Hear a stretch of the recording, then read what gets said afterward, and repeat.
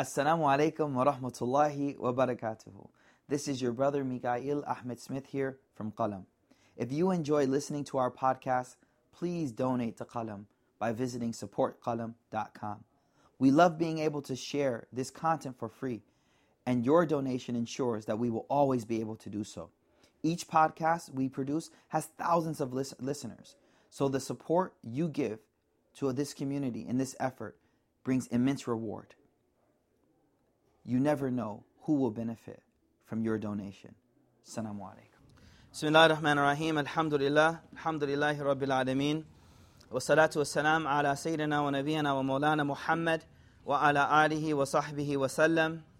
Allahumma inna nas'aluka al-huda wa tuqa wal-afafa wal-ghina ya Rabbil Alameen. Oh Allah, we ask you for guidance. We ask you for taqwa, ya Allah. Ya Allah, we ask you to preserve our afiyah and health, ya Rabbil Alameen. Allahumma inna nas'aluka hubbak wa hubba man yuhibbuk wa hubba amalan yuqarribuna ila hubbik. Oh Allah, we ask you for your love. We ask you for the love of those actions that will gain your love. And we ask Allah subhanahu wa ta'ala for the love of those people who love Allah subhanahu wa ta'ala, or that Allah subhanahu wa ta'ala loves. Part of loving the actions that Allah subhanahu wa ta'ala loves also implies that one dislikes the actions that Allah subhanahu wa ta'ala dislikes. Hence the reason why we're studying the different vices, the different sins, the different ma'asi that a person can be caught up in, so that we can be aware of those sins, we can be aware of those things and protect ourselves from them. In our last session, we spoke about Akbarul Kaba'ir, which is the greatest of all sins against Allah subhanahu wa ta'ala. We spoke about shirk. But we didn't speak about shirkul akbar, but shirkul asghar, the minor form of shirk, which in other words is called riya, shirk al-khafi, the hidden shirk, the riya. And we spoke about the dangers of riya, and we spoke about how riya affects a person and why it is so bad. And it all boiled back down to one word, which was dhulm. It all came back down to one word, which was dhulm. And dhulm, from a lexical perspective, normally we translate it, we say oppression, right? A zalim in Arabic is someone who oppresses something. But the real lexical meaning of dhulm was what? وَضَعُ الشَّيْءِ فِي غَيْرِ مَحَلِّهِ, to put something where it didn't really belong, where it shouldn't be. So that person who is performing two raka'ah, two units of prayer for Allah subhanahu wa ta'ala, but yet their attention is focused on getting someone else's love, getting someone else to love them or accept them. They're وَضَعُ الشَّيْءِ فِي غَيْرِ مَحَلِّهِ. They've put something where it doesn't belong. That worship should have been for Allah, but rather you've made it for someone else. So that's what we spoke about last week. So this week, inshallah, we're going to be talking about the next two major sins. The next two major sins that really disconnect someone from Allah subhanahu wa ta'ala and have a deep impact on who the person is. So Ibn Qayyim al-Jawzi rahimahullah, he says, وَلَمَّا ثُمَّ لَمَا كَانَ الظُّلْمُ وَالْعُدْوَانِ مُنَافِيَيْنِ لِلْعَدَلِ. Once you understand that dhulm, this type of wada'u shay, putting something where it doesn't belong, and udwan means to go past the limit of something. He says, once you've understood and know that these two things, to put something where it doesn't belong and to go past the limit set by Allah, are opposed to justice. Adal, justice, they're opposed to that. الَّذِي بِهِ قَامَتِ السَّمَاوَاتِ وَالْأَرْضِ, which is the basis for the heavens and the earth, which is the basis for why Allah subhanahu wa ta'ala sent prophets to this world, and is the basis for the basis for why Allah subhanahu wa ta'ala sent down the book. He said, then you can understand كَانَ مِنْ أَكْبَرِ الْكَبَائِرِ عِنْدَ اللَّهِ. He says, then you'll understand that one of the greatest enormities or greatest sins in the sight of Allah subhanahu wa ta'ala, he says, وَكَانَ دَرَجَتُهُ, and its level is of the highest because of the amount of corruption. مُفْسِدَهُ فِي نَفْسِهِ, how much corruption it caused. He says, وَكَانَ قَتْلَ الْإِنسَانِ وَلَدَهُ الطِّفْلُ الصَّغِيرُ الَّذِي لَا ذَنْبَ لَهُ. He says, and it is that one kills their own child, their own child, which has no dam. takes the life of this child. And he says what makes this sin even worse is the fact that Allah subhanahu wa ta'ala has made within the heart of the parent this natural love for their child. Allah subhanahu wa ta'ala has placed in the heart of the parent this natural love and rahmah. But in spite of that, فَقَتَلَهُ خَشْيَةَ أَن يُشَارِكَهُ فِي مَطْعَمِهِ وَمَشْرَبِهِ وَمَالِهِ. But he says, yet this person slaughters or kills this child out of fear that this child will share with their food or share with their wealth or share whatever it is that they have. So he says, مِنْ أَقْبَحِ الظُّلْمِ. This is one of the worst forms of dhulm or oppression. He says, وَكَذَلِكَ قَتَلَهُ أَبَوَيْهِ. Fratricide. Someone killing their own parents. الَّذَيْنِ كَانَ سَبَبَ وُجُودِهِ. Like these two parents which were the sabab, the cause for you to actually be on this planet. He says, وَكَذَلِكَ قَتَلَهُ ذَا رَحَمٍ. He's naming now all these different forms of qatl, murder. Right? And what we have to understand is Allah subhanahu wa ta'ala has mentioned that, and the Rasul sallallahu alaihi wasallam first and foremost has explained to us that one of the things that will become very common as we get closer, subhanAllah, there's a hadith, that one hadith says one thing that will happen a lot as we get closer to Qiyamah is kathratu shurta. A lot of police. A lot of police. As you get closer to Qiyamah, kathratu shurta. A lot of police, right? You got the sheriff, you got this dude, you got that dude, you got all of these police. And then the Rasul sallallahu alaihi wasallam, he said, وَكَثَرْتُ الْحَرَجِ haraj. And Rasul, the Sahaba said, well, what is that, Ya Rasulullah? Rasul sallallahu alaihi wasallam said, al-qatl, killing, murder. And Rasul sallallahu alaihi wasallam, he said, it will reach a point that the qatil doesn't know why they're killing, and the maqtul doesn't even know why they're being killed. But just bloodshed. Just no regard for the sanctity of dam. No regard for the sanctity of what life is, that gift from Allah subhanahu wa ta'ala.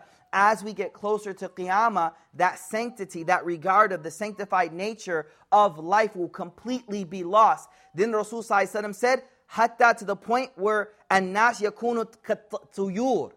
Rasul sallallahu alaihi wasallam said they'll be like birds. You ever throw food at a bunch of birds and watch how they go at each other over it? Right? Like you throw it at the seagulls and one's holding it, he grabs it from him, then he hits him. And subhanAllah, Rasul sallallahu alaihi wasallam said the way the people will be right before Qiyamah will just be like birds that you threw food at. Like how they interact with one another. So here, he explains, what he's explaining is that next thing right under shirk is qatl. The disregard for life.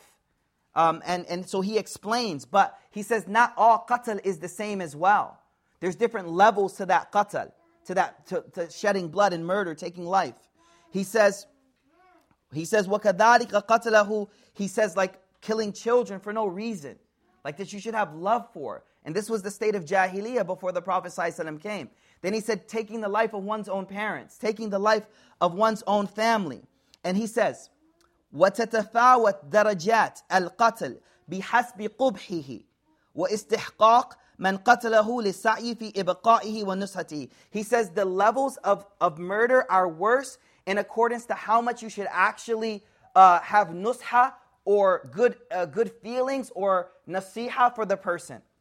So he says, for that reason, I'll repeat that just so everyone can get that. He says, in accordance to the level of nasiha, or good feelings you should have towards someone, the killing of that person is even more amplified. For example, he begins with al-anbiya, those who took the lives of the anbiya, whose only purpose is to bring us khair, whose only purpose is to bring us that gateway to the akhirah, to Allah's ridwan. To take the life of that person is of the highest levels. Then he says, al-ulama, the scholars of deen, and he goes through all of these different levels of how evil it would be. So he says, وَمَنْ قَتَلَ نَبِيًّا أَوْ قَتَلَ نَبِيًّا مَنْ يَلِيهِ مَنْ قَتَلَ إِمَامًا أَوْ عَالِمًا يَأْمُرُ النَّاسَ بِالْقِسْطِ وَيَدْعُوهُمْ إِلَى اللَّهِ سُبْحَانَهُ وَتَعَالَى. And subhanAllah, you notice when any nation colonizes another nation, one of the first thing they do is wipe out the scholars of that place. Right? They wipe them out. They're the first ones that have to go.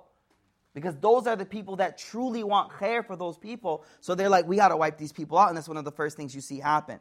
So now, Ibn Qayyim al-Jawziyah rahimahullah, he just now talks about this sin of qatl.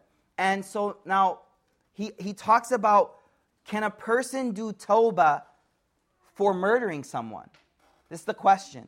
Can a person actually do tawbah for murdering someone? Now the question is not that easy. Why? Because from one perspective, it's haqqullah, right? So I can get forgiveness from Allah subhanahu wa ta'ala. But from a deeper perspective, which we all can understand, is it's a haqqul ibad, right? So from that perspective, I've taken this life away. How could I ever get forgiveness? Because the person who would have to absolve me of the responsibility is now no longer living. So for that reason, Ibn Qayyim al-Jawzi, he explains, وَالتَّحْقِيقِ فِي الْمَسْأَلَةِ أَنَّ الْقَتْلِ يَتَعَلَّقُ بِهِ ثَلَاثَةُ حُقُوق. He says the deeper aspect of this is that there are 3 huquq that are attached to qatl. There are 3 rights that are attached to murder. He says number 1, haqqullah. Got that? Haqqullah. He says number 2, haqq lil maqtul. Right? The haqq for the maqtul. Now, there's a 3rd right. What right is that? Exactly. So in Islam, what happens? If someone is murdered, what happens? Like, what does the family have the right to do? Well, before the blood money, take the life, right? Like, nah, I don't want no money. So what's money going to do? You took Abdullah's life. Go, right? And nafsu bin nafs, life for a life, right? So that's the first haqq that they have, right? To stop that cycle of death. See, first and foremost, hold on, we have to understand. In the Quran, Allah subhanahu wa ta'ala says, وَمِنْ أَجْلِ ذَلِكَ كَتَبَنَا عَلَى بَنِي إِسْرَائِيلَ أَنَّهُ مَنْ قَتَلَ نَفْسًا بِغَيْرِ نَفْسٍ فَكَأَنَّمَا قَتَلَ النَّاسَ جَمِيعًا. Very powerful verse. Allah subhanahu wa ta'ala in this verse says, whoever takes مَنْ قَتَلَ نَفْسًا بِغَيْرِ نَفْسٍ, whoever takes a life unjustly, فَكَأَنَّمَا قَتَلَ النَّاسَ جَمِيعًا. What does that mean? How is one life verse equal to all life? Ibn Qayyim al-Jawziyah, he says, listen, you guys know the hadith that says, al-mu'minuna karajulun wahid? Like, al-mu'minuna karajulun wahid. Like the whole ummah is like one body. And the reaction to when one part gets hurt, what did Rasulullah ﷺ said happens to the rest of the body? Who remembers that hadith? Not even that one. Tasa'ir jasad. Like the whole rest of the body goes through fever, goes through hardship, goes through all of this. Why? Because of trying to heal the rest of that other hurt part. So he says, if the whole body is supposed to be hurt because of a hardship caused to one part of the ummah, then imagine how the whole body would react to one person of the community being killed. So it's a collective effect, right? And he also says that we also look at the fact that that first sin, that first qatl, that happened from where? Qabil and Habil. When that sadaqah wasn't accepted, Rasul sallallahu alaihi wasallam, he said that cycle of murder, once it starts, it doesn't stop. Like if you grew up in like the hood, you know once one dude got killed, it just keeps going. And we don't even know why people are getting killed anymore. Right? It's just, they shot now we got to get 2 of theirs. And literally that was Jahiliyyah of the Prophet ﷺ's time. Like Aus and Khazraj were killing each other. But they even forgot the reason why they were fighting. But it's just a cycle that keeps going when there's no regard for that. So what the Quran says is the remedy for that is not that you place a person life and live on my taxes for the rest of your life, chilling in jail. Nah. It's not like that. From the Islamic perspective, Allah subhanahu wa ta'ala is clear. The family has a haqq, which is take that person's life or take the blood money for that crime that they did. So now Ibn Qayyim al-Jawzi says, how many rights are there regarding one murder? SubhanAllah. How many rights? First one, haqqullah. So he says that the person who does tawbatan nasuha, deep tawbah, Allah subhanahu wa ta'ala can forgive that sin, inshallah. Allah subhanahu wa ta'ala, we know the hadith, right? You know the person that killed 99, right? And he asked for tawbah. Is there a way for me to get tawbah? Wahshi. The verse was revealed about Wahshi. Because Wahshi, who killed who? Hamza radiallahu an, Wahshi wanted to accept Islam. But he's like, yo, I got a bad track record, Ya Rasulullah. Like, I got a lot of stuff on my record. I mean, like, big stuff. And the verse was revealed that he said, the one who accepts Islam, it's all gone. He's like, nah, I need like a guarantee. Like, he really pushed. Wahshi, like, really pushed. He's like, I need a guarantee of forgiveness. And then the verse was revealed, قُلْ يَا عِبَادَ الَّذِينَ أَسْرَفُوا عَلَىٰ أَنفُسِهِمْ لَا تَقْنَطُوا مِنْ رَحْمَةِ اللَّهِ إِنَّ اللَّهَ يَغْفِرُ الذُّنُوبَ جَمِيعًا. Like, ibadi, قُلْ لِعِبَادِ, say to my servants, never ever lose hope in the mercy of Allah subhanahu wa ta'ala. But that verse was revealed because of him insisting. I think people are trying to come in. Y'all leaning on the doors like it's exclusive or something. Okay. Somebody, it was probably my daughter actually, so forget it. Okay. It is? Yeah. Look. What's that? Huh? Inshallah. So, haqqullah can be forgiven, inshallah. No sin except shirk that we can't get forgiveness from. But the problem with murder is the deep psychological effects it has on the one who takes life. The deep psychological effect. The psychological effect of taking a life is so profound that people don't recover for that from the rest of their lives many times. Of taking one life. Now, studies show that even a soldier, you got to put it the other way, it's not working? SubhanAllah. Even a soldier who, you could say, quote unquote, justifiably took a life, the psychological effect of that person and someone who unjustifiably took a life is equally as hard on that person.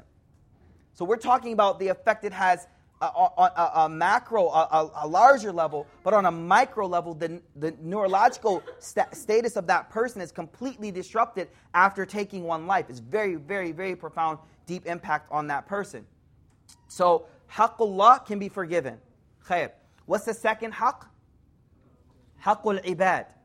This one, the person who you need forgiveness from, is already to rahmatillah. There's no way to get that. Right? So he doesn't, Ibn Qayyim al-Jawziyya is like, no, the door is closed to that. There's no way for you to get that forgiveness. That's on Yawm al-Qiyamah. Now imagine, Rasulullah said about backbiting. You backbite a person, you come on Yawm al-Qiyamah, Allah subhanahu wa ta'ala will say, take some of the good deeds. Now imagine murder. Like, subhanallah, what's going to be left? What's going to be left of good deeds? And then the last right was what? Haqq of the fam. So Ibn Qayyim al-Jawziyya rahimahullah, he explains that, inshallah, the blood money or those things, whatever they accept, will fulfill the right of that family, inshallah. Everyone understand, inshallah? The last one? So the right of the family, right? The third right, whatever they accept. If they take his life or they take blood money, then the haqq of the family has been fulfilled. But on Yawm al-Qiyamah, this person still has to answer, right? And so there are many ahadith and obviously many Quran ayahs that talk about what does it mean, right? Like the problem. One hadith I want to share with you before we go to the next one is Nafi' radiallahu an. He says that one time, Abdullah bin Umar, one day he was looking at the Kaaba. Yawman, another Abdullah bin Umar ila Kaaba. He was looking at the Kaaba, right? Sitting in front. Imagine you're sitting in the haram. Like, just imagine being in that situation. وَقَالَ مَا أَعْذَمُكِ. He looks at it and he's looking at the Kaaba and he's speaking to the Kaaba. And he's like, subhanallah, look how grand you are. مَا أَعْذَمُكِ. And he says, مَا أَعْذَمُ حُرْمَتُكِ. Like, how great is your hurma? Like, how sanctified are you? وَالْمُؤْمِنُ. And then he goes, وَالْمُؤْمِنُونَ عِنْدَ اللَّهِ أَعْظَمُ حُرْمَةً مِنْكَ. But a single believer and the believers are more beloved to Allah than this Kaaba. So like imagine what we would feel if we got news that someone like armies went and attacked Makkah, destroyed the Kaaba. We'd be up in arms, right? But you look at Yemen right now, what's going on? Everybody's chilling. Right? Are they not Muslims? Is that not like part of the ummah? And what, it's just like nothing, right? But if they attack the Kaaba, we'd all be up in arms, right? Because the bricks of the Kaaba have been broken. But Yemen is nothing. Burma is nothing. So the point is to keep things in line and the level of status that they should have. Rasul sallallahu alaihi wasallam in another hadith, he says, Sibabul Muslim fusuq. To swear at another believer is a sign of fisk, a major sin. وَقِتَالُهُ كُفْرٌ. And to kill another Muslim is a sign of kufr, a sign of disbelief, right? So, tayyib, this is the second major sin, inshallah. We're going to move on to the third one, inshallah ta'ala. Okay, any questions about qatl before we go forward? Any questions about qatl before we go forward? All right, tayyib, inshallah. Okay, the next one is extremely important, major sin to talk about. And I want to talk about it from the perspective of this. There are 5 maqasid of the deen. 5 maqasid, objectives of the entire Sharia. 5 of them. Who knows what they are? Anyone? Nobody. I got you. Alhamdulillah. So what does this mean, real quick? What this means is the whole Sharia, the whole purpose of the law of Allah subhanahu wa ta'ala is to preserve 5 asal things, 5 things. What are they? Number 1, life. We just talked about that, right? Life. Number 2, okay, honor and dignity is 1. Next. What? No. So justice is needed to preserve these things. These are 5 things which the Sharia is trying to protect. It's life, religion, aqal, wealth, family lineage, and some add honor. Okay? So life, religion, what did I say next? Wealth, intellect, and family lineage. Like the family structure. These are 5 things which the Sharia, these are called the maqasid, like the things, the whole point of the entire Sharia is to preserve these 5 things. Now, qatl obviously attacks one of them. Qatl obviously attacks, clearly destroys one of them. The next one, the next major sin, actually destroys the structure of quite a few of these. And the next one Ibn Qayyim al-Jawzi rahimahullah speaks about is the effect of zina. Zina. And we all know what zina is, right? All right. So, illicit sexual relations, zina. So he says, وَلَمَّا كَانَتْ مَفْسَدَةُ الزِّنَا مِنْ أَعْظَمِ الْمَفَاسِدِ. He says, once you realize how destructive zina is, the corruptive nature of zina in and of itself, وَهِيَ مَنَافِيَةُ لِمَصْلَحَةِ النَّظَامِ الْعَالَمِ. It is completely opposed to the maslaha, or the well-being of the entire world, zina. فِي حِفْظِ النَّسَبِ. In regard to preserving that family lineage, that family, the concept of family. وَحِمَايَةُ الْفُرُوجِ. And honoring or protecting chastity. وَصِنَايَةُ الْحُرُمَاتِ. And to protect one's dignity. وَتَوَقَّى مَا يُوقَى أَعْظَمَ الْعَدْوَانِ وَالْبَغْضَ بَيْنَ النَّاسِ مِنْ إِفْسَادِ كُلِّ مِنْ إِمْرَأَةٍ صَاحِبُ وَإِبْنَ. And he goes forward. He says, this, once you realize how bad this sin is, you'll realize why this is such a major sin in the sight of Allah subhanahu wa ta'ala. Throughout the Quran, we'll always find 2 things connected. And sometimes a third. Qatl is always connected with zina. Murder is always connected with zina, fornication. Always. In one verse, Surah Furqan, وَالَّذِينَ لَا يَدْعُونَ مَعَ اللَّهِ إِلَهًا آخَرَ وَلَا يَقْتُلُونَ النَّفْسَ الَّتِي حَرَّمَ اللَّهُ إِلَّا بِالْحَقِّ وَلَا يَزْنُونَ. They do not take a life unjustly, nor do they commit the act of zina. Now, before we go into this concept of zina, I want to talk about something. The sexual revolution that America went through in the 1960s had a deeply profound effect on America as an individual country, but the entire world. So I really want to stop for a moment because we're talking about the destructive nature of zina, but I want to share some stuff that I've studied and I've gathered from an author. Her name is Mary Eberstadt. For those taking notes, her name is Mary Eberstadt. And she wrote After the Pill, which are the 5 paradoxes of the sexual revolution. Now, before we go forward, what's the sexual revolution? Sexual revolution is pushed forward in 1963, first and foremost, by what? FDA approving birth control. FDA does what? Approves birth control. The reason why this sexual revolution is because it's freeing women, right, from the chains of the responsibility of children, right? So the first thing is in 1963, the the birth control comes. This is huge. It's very important. Number 2 thing that really pushed the sexual revolution was what? 1973, 10 years later. Come on, big one. Roe versus Wade. Roe versus Wade. Now, you know who was one of the major supporters in their magazine? Huge article on Roe versus Wade? Hugh Hefner. In his magazine. Do I need to say who he is? Unfortunately, we all know who he is. Right, brothers? I hope not. Before 1960s, 5% of American children born were born out of wedlock. Y'all with me, right? Before the 1960s, 5% are what we call bastards. Right? No, seriously. Right? 5% born out of wedlock. Listen to this. By the year 1995, take a guess. 32% of every child born in this country born out of wedlock. Doesn't stop. Year 2016, 40% of every child born is an illegitimate, quote unquote. It's probably not even considered illegitimate anymore. I don't know if we can use that even language for it. Once it reaches half, is it now still illegitimate? Or do we just change the language? So what Mary Eberstadt wrote was that there were 5 paradoxes. Now, what's a paradox?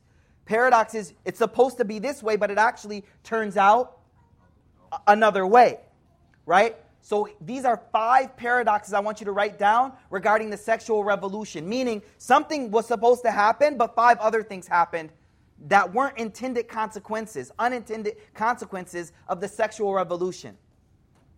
Very interesting study she did. Number 1,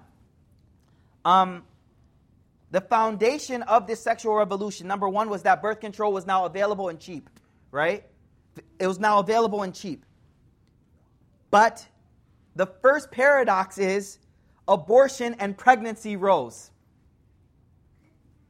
Right? The stats I just told you, right? Like after 1963, it should have dropped. Right? But it didn't. It rose. So that's the first paradox. That the whole purpose was that we shouldn't have to do more abortion. There shouldn't be more illegitimate children. But the first paradox is that after the beginning of the sexual revolution, more pregnancies happened. First paradox. Number 2.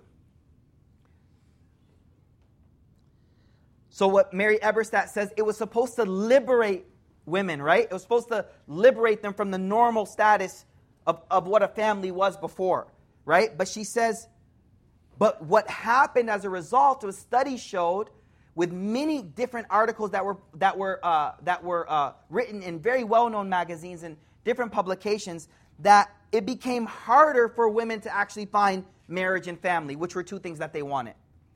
So the result of that was not that it became something better for them, but the 2 things that they truly wanted, it was harder to actually get those 2 things, which was number 1, marriage, and number 2, family.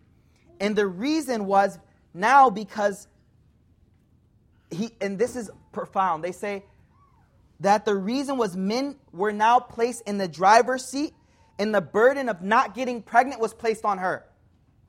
So like the burden of this whole responsibility of this union, it's not up to me. Why didn't you take a pill? Take care of it. Get an abortion.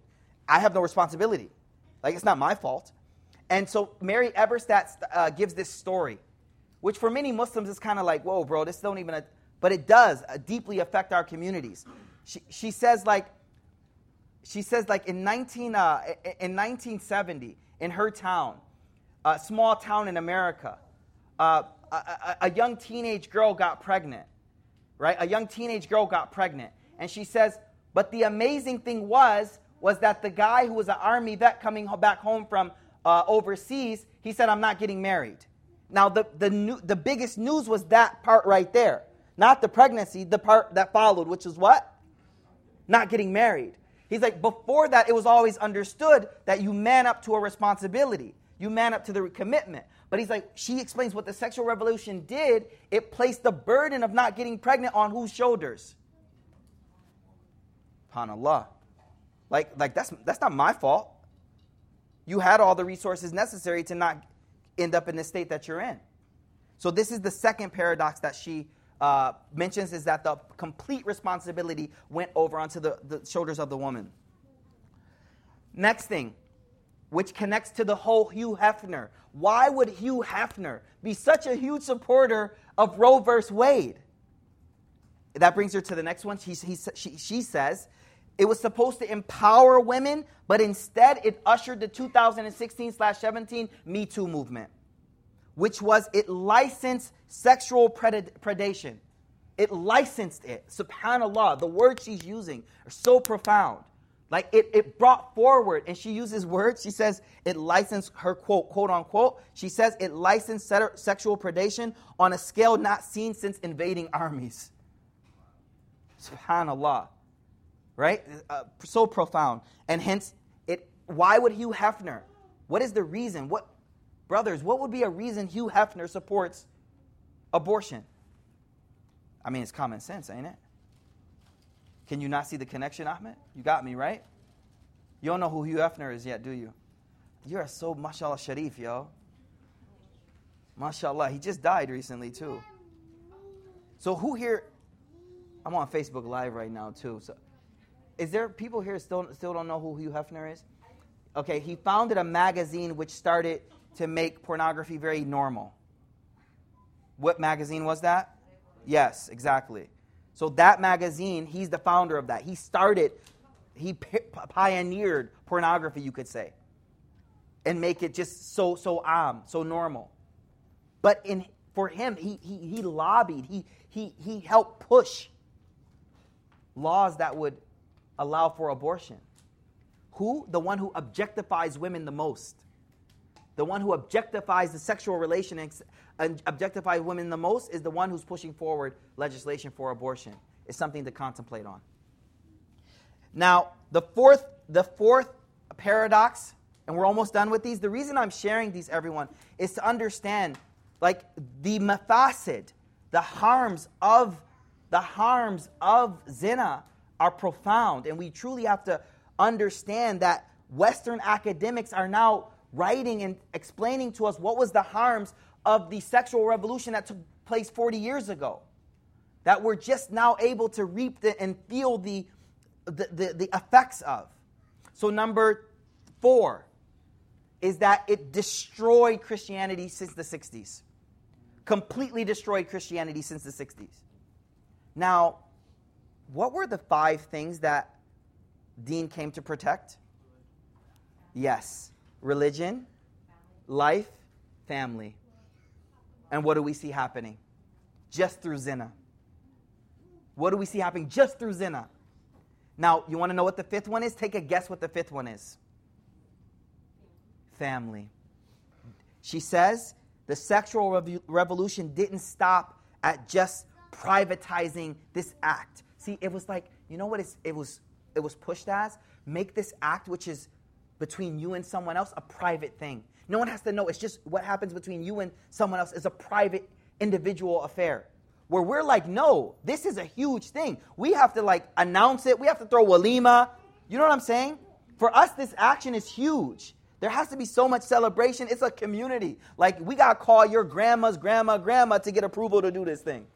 We got to call cousins and cousins and cousins. The whole community got to be down in order for this relationship, this marriage to happen. So for us, from an Islamic perspective, marriage is a social, it's a communal thing almost. But what was happening through this, it was make this relationship between man and women just something that's in closed doors. So she says the next paradox is it didn't just privatize or transform private life, but rather it redefined family life completely. It completely redefined, fractured family and made family so small. Fractured how? One family in Chicago, one family over here, one family over here. Family completely fractured all over the place. And next thing, family small. What's the average size of a family in Europe? What, 2.5? Kids? How many children? Like how many what's the average Muslim family? I ain't gonna ask some of y'all. Some of y'all got like 12 brothers, man. 13 sisters. MashaAllah. MashaAllah. Right? So the second effect of that fractured in small families, it's led to something in psychology which is being studied now, loneliness studies. Can you imagine? There's a category, you can go, Google it, loneliness studies. You can study the effects of people being in fractured families by themselves. All of this, according not to me, Mikael, this is according to Mary Eberstadt, a leading academic, is the effect of the sexual revolution. Very profound effects of this on our society. And the reason I bring this up is because we truly need to really contemplate on something that has become normal. Children growing up now, the hookup. Like, you guys know what hooking up is, right? Swipe right, swipe left. Like, what? It's so everyone's smiling like, yeah, okay, everybody. I just found out what swipe right and left was. Like, word? And obviously the elders, they don't have an idea. Like, why are you talking about zina? Like, it's normal. Because it is normal. It is not strange. But that switch from munkar to ma'ruf is a major thing we need to really protect our hearts from. You guys feel what I'm saying here? The hookup culture is ushering in that those are signs of qiyamah, yo. Signs of qiyamah. Allah give us tawfiq, inshallah. Okay, so going forward. So he says, if you look throughout the Quran, you will see that Allah subhanahu wa ta'ala has constantly connected the falah or successfulness of a people or a person with this protection of the faraj, which the protection of one's chastity and staying away from zina, fornication. He gives different ayahs that speak about that. قَدْ أَفْلَحَ الْمُؤْمِنُونَ الَّذِينَ هُمْ فِي صَلَاتِهِمْ خَاشِعُونَ. Successful are the believers, those who are fearful in their prayer, those who avoid vain speech, those who pay their zakat, those who protect their chastity, and so on and so forth. And he says that this ayah, for example, explains falah, which means successfulness, and it attributes aadun, a transgressor, to the one who وَضَعُ الشَّيْء فِي غَيْرِ مَحَلِّهِ. Now it makes sense. فهمتم? Seriously. الظلم وَضَعُ الشَّيْء فِي غَيْرِ مَحَلِّهِ. So what greater dhulm is this? All jokes aside, what greater dhulm is this? So now he says, now this is where Ibn Qayyim al-Jawzi gives us true Islamic psychology right here, okay? I want everyone to listen. This is so beautiful. He says, وَلَمَّا كَانَ مَبْدَعَ ذَلِكَ مِنْ قِبْلِ الْبَصَرِ. He says, once you understand that the mabda, the beginning of zina, is basar, جَعَلَ الْأَمَرِ بَعْضَهُ غَضٌّ بِغَضِّهِ مُقَدَّمًا عَلَى حِفْظِ الْفَرَجِ. Once you understand the connection between basar and faraj, that the zina, the mabda, what is mabda, Nashad?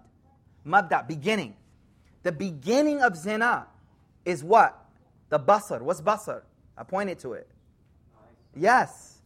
Philistini, sah? Come on, bro. MashaAllah. So, let me just, all English, I'm very sorry. If there's ever words I'm saying you guys don't get, please, be like, yo, excuse me, we don't know Arabic. Can you just, say that word? He says that the beginning of zina, we all know zina by now? The beginning of fornication, illicit sexual relations, is what you look at. He says, for that reason, Allah subhanahu wa ta'ala prefaced protecting from zina with lowering the gaze. He says, فَإِنَّ الْحَوَادِثِ مَبْدَأُهَا مِنَ الْبَصَرِ. All of the things that affect you, that affect your heart, begin with the sight. Begin with what you look at. كَمَا أَنَّ أَعْظَمَ النَّارِ. And then he says, فَتَكُونُ نَظَرَ. He says, it starts with a nadara. Listen to this. Here are the stages. Protect yourself. First is nadara. What's nadara? Looking. Then he says, ثُمَّ خَطَرَ. What's khatara? A quick thought. ثُمَّ خُطْوَة. Then a step. وَلِهَذَا قِيلَ. For this reason it is said, whoever protects 4 things, please listen, 4 things, this person will protect their entire deen.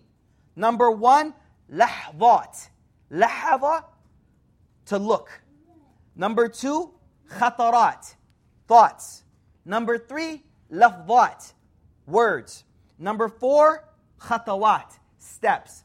4 things. If you protect these things, you have protected your deen. So he says, فَيَنْبَغِي لِلْعَبْدِ. He says, it is necessary for me and you, necessary. What? أَنْ يَكُونَ بَوَّابْ نَفْسَهُ. You have to be the guard of yourself. You have to be the guard of yourself. And one of the problems with Instagram, for example, is you're looking at everything. You are not bawab. Bawab means guarding what you allow into your heart and into your eyes and allow yourself to see. One thing about social media is that scrolling, that studies now show scrolling is just creating depression. We could have said that like a long time ago, but all right, we need a study now. Now we believe it. But the point is, you're not bawab as you're scrolling. How can I be bawab? I don't know what Ibrahim's going to post. Fahimt? Like, I don't know what you're going to post. The whole thing is I want to see what I don't expect. I want to see something. I don't know what's coming. That's what keeps me scrolling. So how am I going to be bawab of nafsihi? He says, وَيُلَازِمُ الرِّبَاطِ. You have to be on guard, constantly on guard, عَلَى ثُغُورِهَا فَمِنْهَا يَدْخُلُ عَلَيْهَا الْعَدُوُ. He says, through these doors, your enemy enters into you. Through these doors. What doors? This door. There's 4 of them actually. But the first one we're going to talk about is this door right here. Through that, that's where it comes in. فَيَجُوسُ خِلَالَ الدِّيَارِ. He says it comes close to the house. He's given a metaphor that the thief comes in through the door you let open.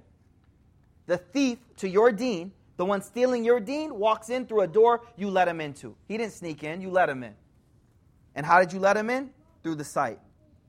So he says, first thing we need to understand is this lahvat. We said 4 things, right? So this brings us to what's called zina al-ayn. Zina of the eyes. Zina of the eyes. From the hadith of Rasul sallallahu alaihi wasallam, that the whole body shares in zina. There's zina of the eyes, zina of the hands, zina of the tongue, zina of the feet, zina of the heart. And then the faraj just confirms what was there already before. The faraj, the private part, it just confirms what already existed prior to that in the other places of zina according to the hadith. So listen to what he says about lahvat. What is lahvat? What you look at. You know, like lahva, you say to someone lahva, it means a moment. Give me a second. That lahva is quick. It's a glance. It's a look. And he says, فَهِيَ رَائِدِ الشَّهْوَةِ. Ra'id is the thing you send out of your desire. So ra'id means someone you send out in front. So he says, هِيَ رَائِدِ الشَّهْوَةِ. It's the thing you send out, your shahwa sends out. وَرَسُولَهَا. It's the messenger of shahwa. Who? The eyes. And he says, وَحَفَظَهَا أَصْلُ الْحِفْظُ الْفَرَجِ. Protecting the eyes is the actual means for protecting the faraj. فَمَنْ أَطْلَقَ بَصَرَهُ أَوْرَدَ نَفْسَهُ. Whoever أَطْلَقَ بَصَرَهُ just lets their eyes look at anything, puts themselves into destruction. Hence the Prophet ﷺ said, لَا تَتَّبُ النَّظَرَ نَظَرَ. Don't let one glance follow the next glance. فَإِنَّ لَكَ الْأُولَى وَلَيْسَ لَكَ الثَّانِي وَلَيْسَ لَكَ الْأُخْرَى. Rasul ﷺ said, don't let one glance follow the next.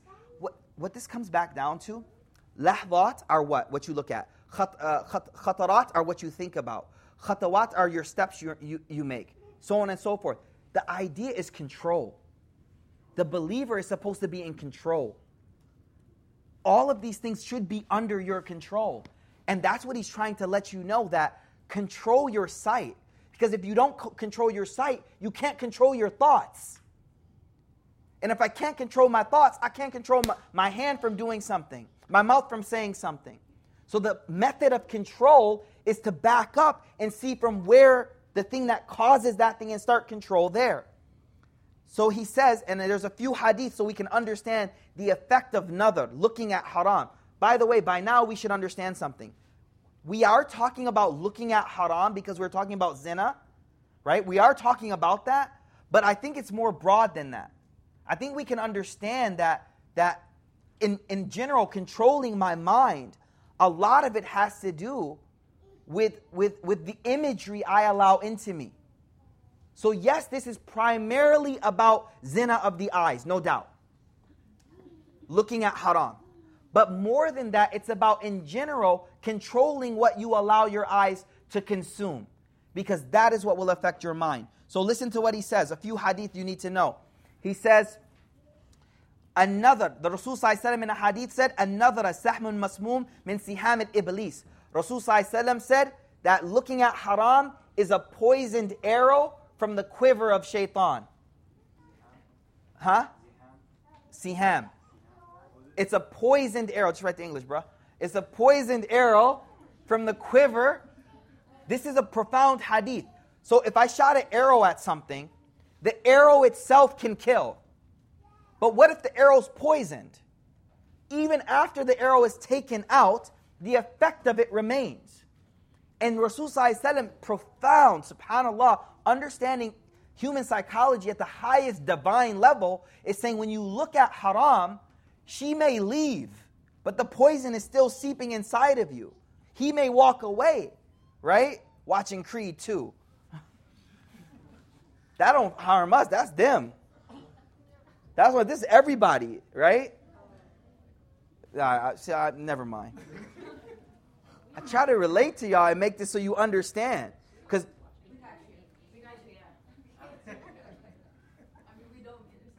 good, you shouldn't. Subhanallah. We have some pious people up in here, mashallah. May Allah keep us amongst the righteous, y'all. May Allah keep us amongst the righteous, man. Seriously. In the hadith, Rasul ﷺ, he says, listen to this, please, listen to these hadith. Man ghadda basarahu an mahasina imra'atin lillah. Whoever lowers their gaze from the beauty of a woman, lillah, for the sake of Allah. Meaning, yo, bro, there ain't no other reason why you lowering your gaze. Only because Allah. Only Allah. Ya Allah. He says, awrath Allahu qalbahu halawa. Allah will give you a sweetness of iman, yajida, that you will find inside of you. It's beautiful, beautiful. Another hadith, Rasul sallallahu alaihi wasallam, he said to the Sahaba, I love Sahaba. When you read about Sahaba, they were so much like us. The Rasul sallallahu alaihi wasallam in a hadith, he said, Iyakum wa julus fit turuqat. Rasul sallallahu alaihi wasallam, he said, Iyakum wal julus fit turuqat. What does that mean? Stop chilling on the block. I'm serious. It means sitting on the street. Like, I don't see it in Arlington nowhere, but back over on the East Coast, people used to just chill on the block.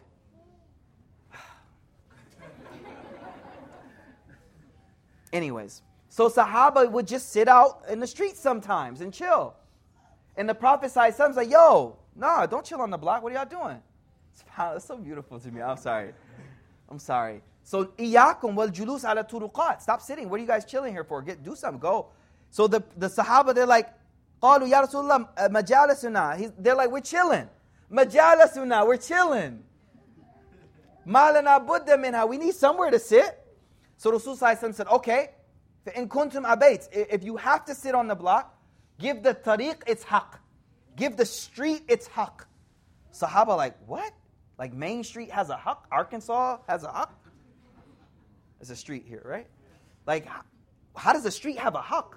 So Rasul ﷺ said, the haqq of the street is what? Ghaddul basar. Because when you're on the street, everything's passing by. First haqq of the street, lower your gaze. Kaful adha. Stop hardship. Waradus salam. And give salam back to people when they say salam. This is the haqq of the street.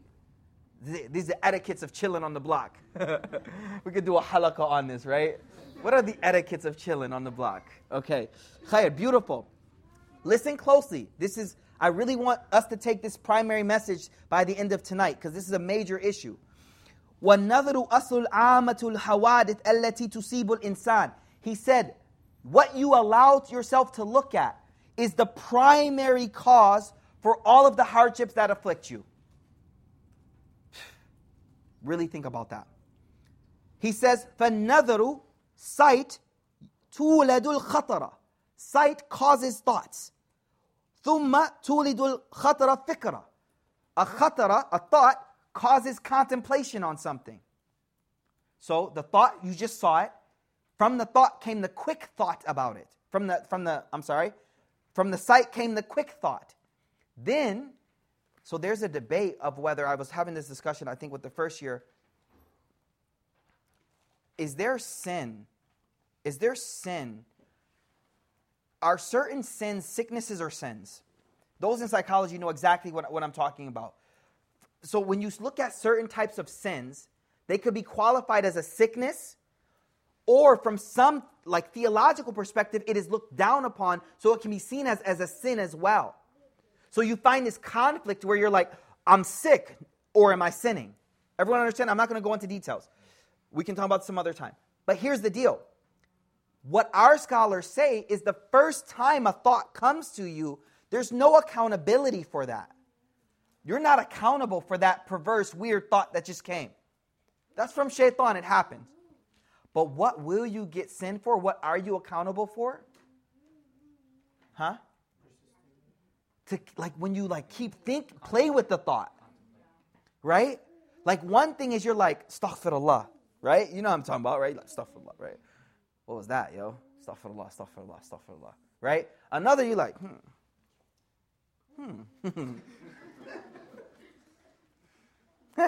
Everyone like, yo, what's up, bro? You're like, oh, none. Woo! That's sinful. That's sinful. Because you're allowing that thing to grow inside of you. Now, if that becomes an issue you're dealing with, who caused that issue? Your lack of control for your thoughts. Your lack of control for regulating what you're thinking about. But you're also a victim of Instagram because you only saw it because it came up there. But you should have been guarding what you allowed in the first place. So, really? You know what I'm saying? All right, let's keep going. I hope this is beneficial for y'all, man. Because this is like, subhanAllah. ثُمَّ تُولِدُ الْفِكْرَ شَهْوَةً. He says, then when you think about it, the desire for it comes. Shahwa is desire. Then when you sit on it, desire comes. Desire comes, right? ثُمَّ تُولِدُ الشَّهْوَةً. Now what comes from desire? Irada. Before action, irada. What is irada? I want it. I got to get it. I got to get it. Right? تقوي, it becomes stronger. فَتَصِيرُ azima. It goes from, I want it, to azima. You know what azima means? I'm set on it. I'm going at it. Where did it start from, bro? Ibrahim, where did it start from? That's it. Instagram, bro. فَتَقُعُ الْفَيْلِ. He says, then the action happens. وَلَا بُدَّ. By now, you're a victim of the psychological process. You're a domino. You're a domino. You guys understand what I mean by that, right? It's going to happen. But you've set yourself up for that. So the real war for your actions begins with the eyes. The real war for me to be righteous begins here. That's where the war takes place. And why do I say that? It's easier, and he's going to say this, it's easier to have sabr on not looking than to try to stop the action when it's coming hard. It's easier for you to not look at it in the first place than to fight that when it comes strong. You have to protect it at that point. He says, subhanallah, he says, وَمِنْ آفَاتِ النَّظَرِ. What are the evil consequences of just looking at everything? أَنَّهُ يُورِثُ الْحَسَرَاتِ. He says, first and foremost, effect of looking at everything, it creates remorse inside of you. I'm going to talk about this in a minute. وَالزَّفَرَاتِ وَالْحَرَقَاتِ. Like it creates fire inside of you. Right? It creates a deep burning desire. But it also creates hasarat. Why? What's hasarat? Remorse. Why does it create a remorseful feeling? Because you can't have everything you see. So you can't obtain, I'll give an example, he's going to say. He says, فَيَرَى الْعَبْدِ. A person will look at مَا لَيْسَ قَادِرًا عَلَيْهِ. A whole bunch of things you can't even get. وَلَا صَابِرٌ أَنْ. وَهَذَا مِنْ أَعْظَمِ الْعَذَابِ. This is the greatest punishment. The greatest punishment is for me to dangle this food in front of you when you're starving. Here. And you're chained up. The greatest adab. But who's punishing who? You're punishing yourself. You're looking at all these things you can never have. So he says, there's a poem. Subhanallah. There's a beautiful poem. And me and my wife were discussing the meaning of this poem for like 20 minutes. He says, arguing, I know, right? He says, وَكُنْتَ مَتَى أَرْسَلْتَ تَرَفَكَ رَائِدًا. This is the poem. وَكُنْتَ مَتَى أَرْسَلْتَ تَرَفَكَ رَائِدًا لِقَلْبِكَ يَوْمًا أَتْعَبْتَكَ مُنَاذِرُ رَأَيْتَ الَّذِي لَا كُلَّهُ أَنْتَ قَادِرٌ عَلَيْهِ وَلَا عَنْ بَعْدِهِ أَنْتَ صَابِرٌ. He says, وَكُنْتَ مَتَى, whenever you allow your sight to just go ahead of your لِقَلْبِكَ, go ahead and lead for your heart. Whenever you allow your sight to lead your heart, you will become overwhelmed by all that you see. Overwhelmed. Ta'ab. He says you'll become tired. Like you feel tired after scrolling. Your brain feels like, oh my God, like feels weird. He says, رَأَيْتَ الَّذِي, you will see, لَا كُلَّهُ أَنْتَ قَادِرٌ, you'll see things that you can't have, all of it. And what's the worst part? وَلَا عَنْ بَعْضِ أَنْتَ صَابِرٌ. And the other part, you can't now do patience from. So two things happening. You see a whole bunch of stuff that you can't have, that creates this anxiety inside of you. Not the medical definition of anxiety, but this discomfort. I want it, can't have it. And then, when something pops up, now you don't have sabr. Understood? So you've created this torture inside of you. So the Imam Ghazali says in Ihya Ulumuddin, he says, whoever looks at everything goes majnoon. He goes majnoon. You're destroying yourself. You can't have it anyway. You don't fast and go to the pizza shop. I'm just giving an example. You don't go walk through, like, I don't know, some store you like to eat at when you're fasting. Why would I torture myself? But that's what you're literally doing as you keep looking at haram and keep looking at haram. He says, وَمِنَ الْعَجَبِ أَنَّ لَحْظَةَ النَّظَرِ. He says, what's even more crazy is that the moment that one is looking, the moment one looks at something, he says, it's a saham, it's an arrow that doesn't go at what you look at, but rather hits you. Oh my God, subhanAllah. Did you get what I'm saying? He said that whenever you look at something haram, anything, I think this is anything. This is a car. This is a new house.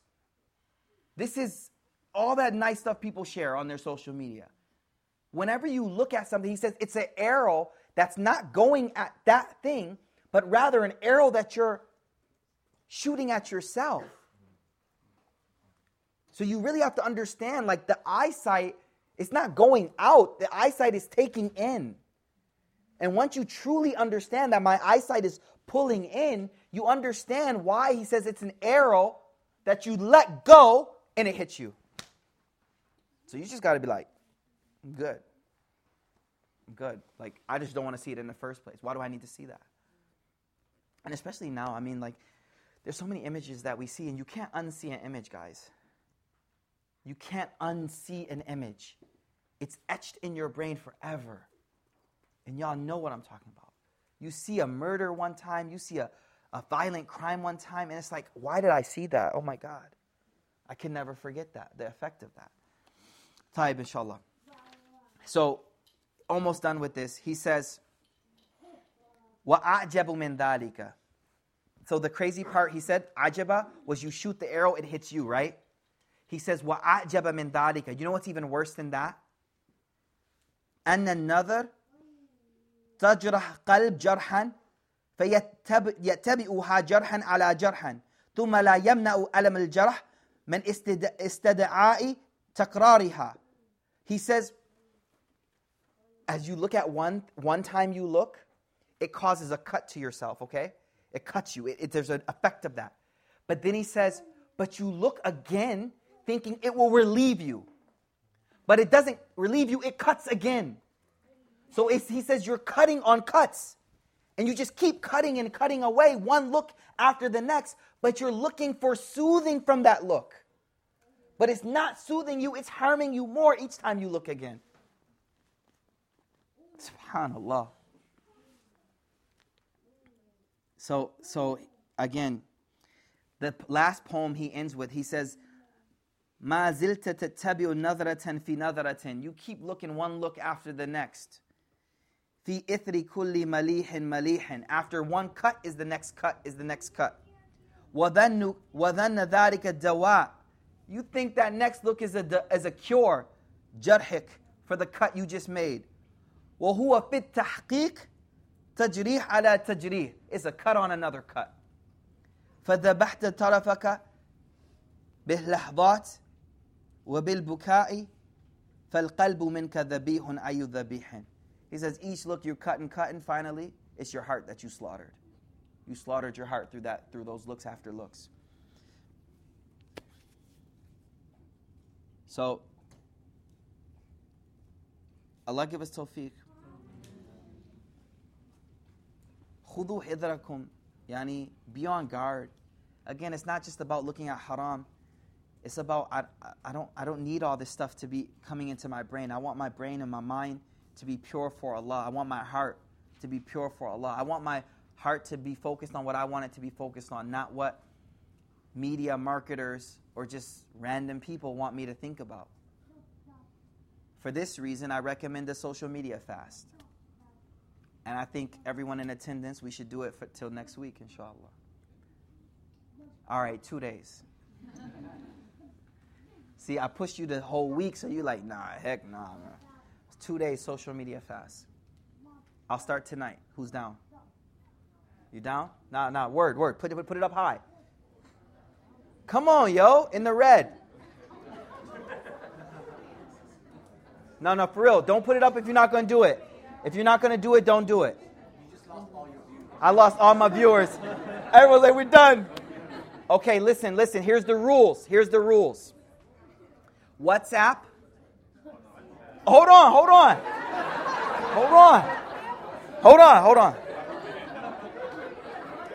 Yo, here's the rules. Facebook completely. Instagram completely. Not consuming, not posting. Okay? Facebook, Instagram, Snapchat. Am I leaving anything out? Twitter. Yeah, oh my God. Yeah. These things completely. WhatsApp only for family, no groups. Unless the family is the group. Only family. No, iMessage is cool. Individual messaging, totally fine.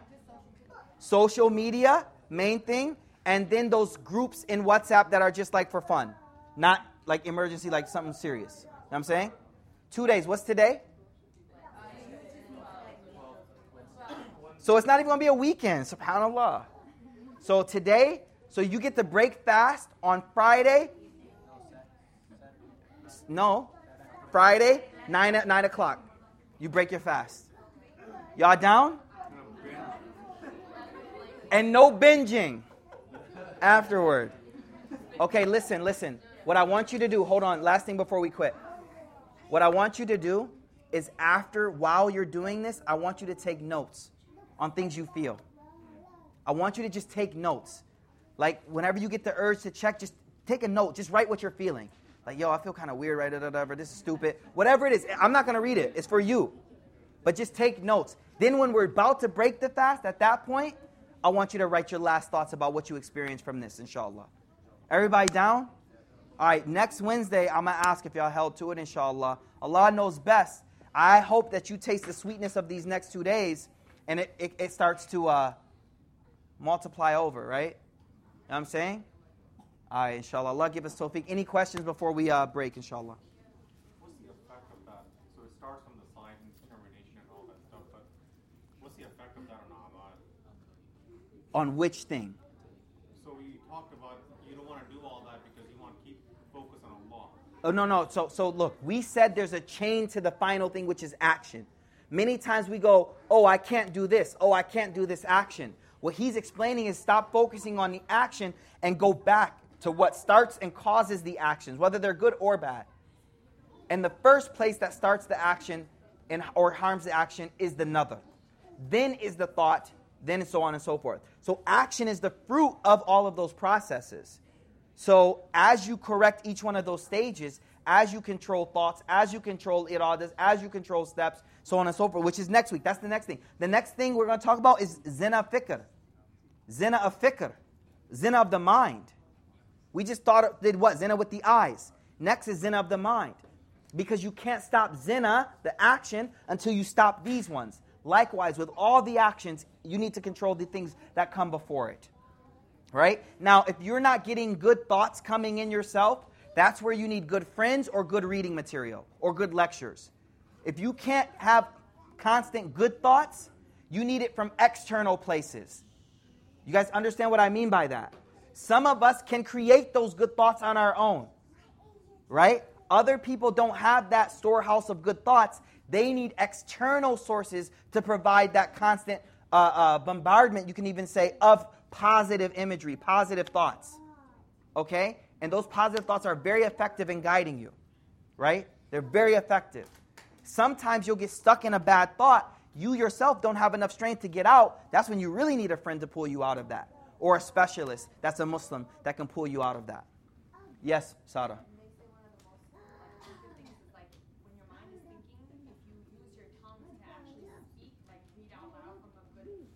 Subhanallah. So you hear it too. Yeah. Subhanallah. Allah give us tawfiq. The way I look at this is this. Allah says, Inni ja'ilun fil ardi khalifa. Right? Khalifa is supposed to be running the show. You're not running the show if you can't control your eyes and control your thoughts. You're being run. You're not Khalifa. Khalifa controls. But Khalifa starts with controlling me first. Inshallah? Allah give us tawfiq, inshallah. Any other questions? We start right now. I'm about to literally turn it off and that's it. 2 days is a breeze? All right, inshallah, alhamdulillah. For us, when I said a week, everybody was like, nah, I ain't even. We're going to up it though. We'll up it, inshallah. But please take, thank you. Please take notes, and that's my last comment. Wa akhiru da'wana and alhamdulillahi rabbil alameen. Jazakallah khair.